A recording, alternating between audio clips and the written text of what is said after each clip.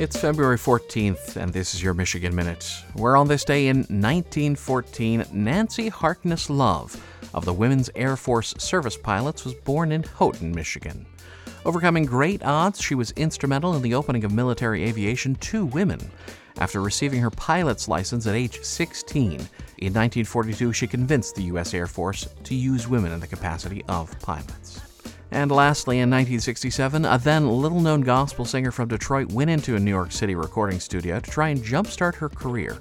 No one saw it coming, but the song that young Aretha Franklin laid down on Valentine's Day of 1967 would go on to become one of the greatest recordings of all time. That song gave her quite a lot of R-E-S-P-E-C-T, find out what it means to me. R-E-S-P-E-C-T, take out T-C-B.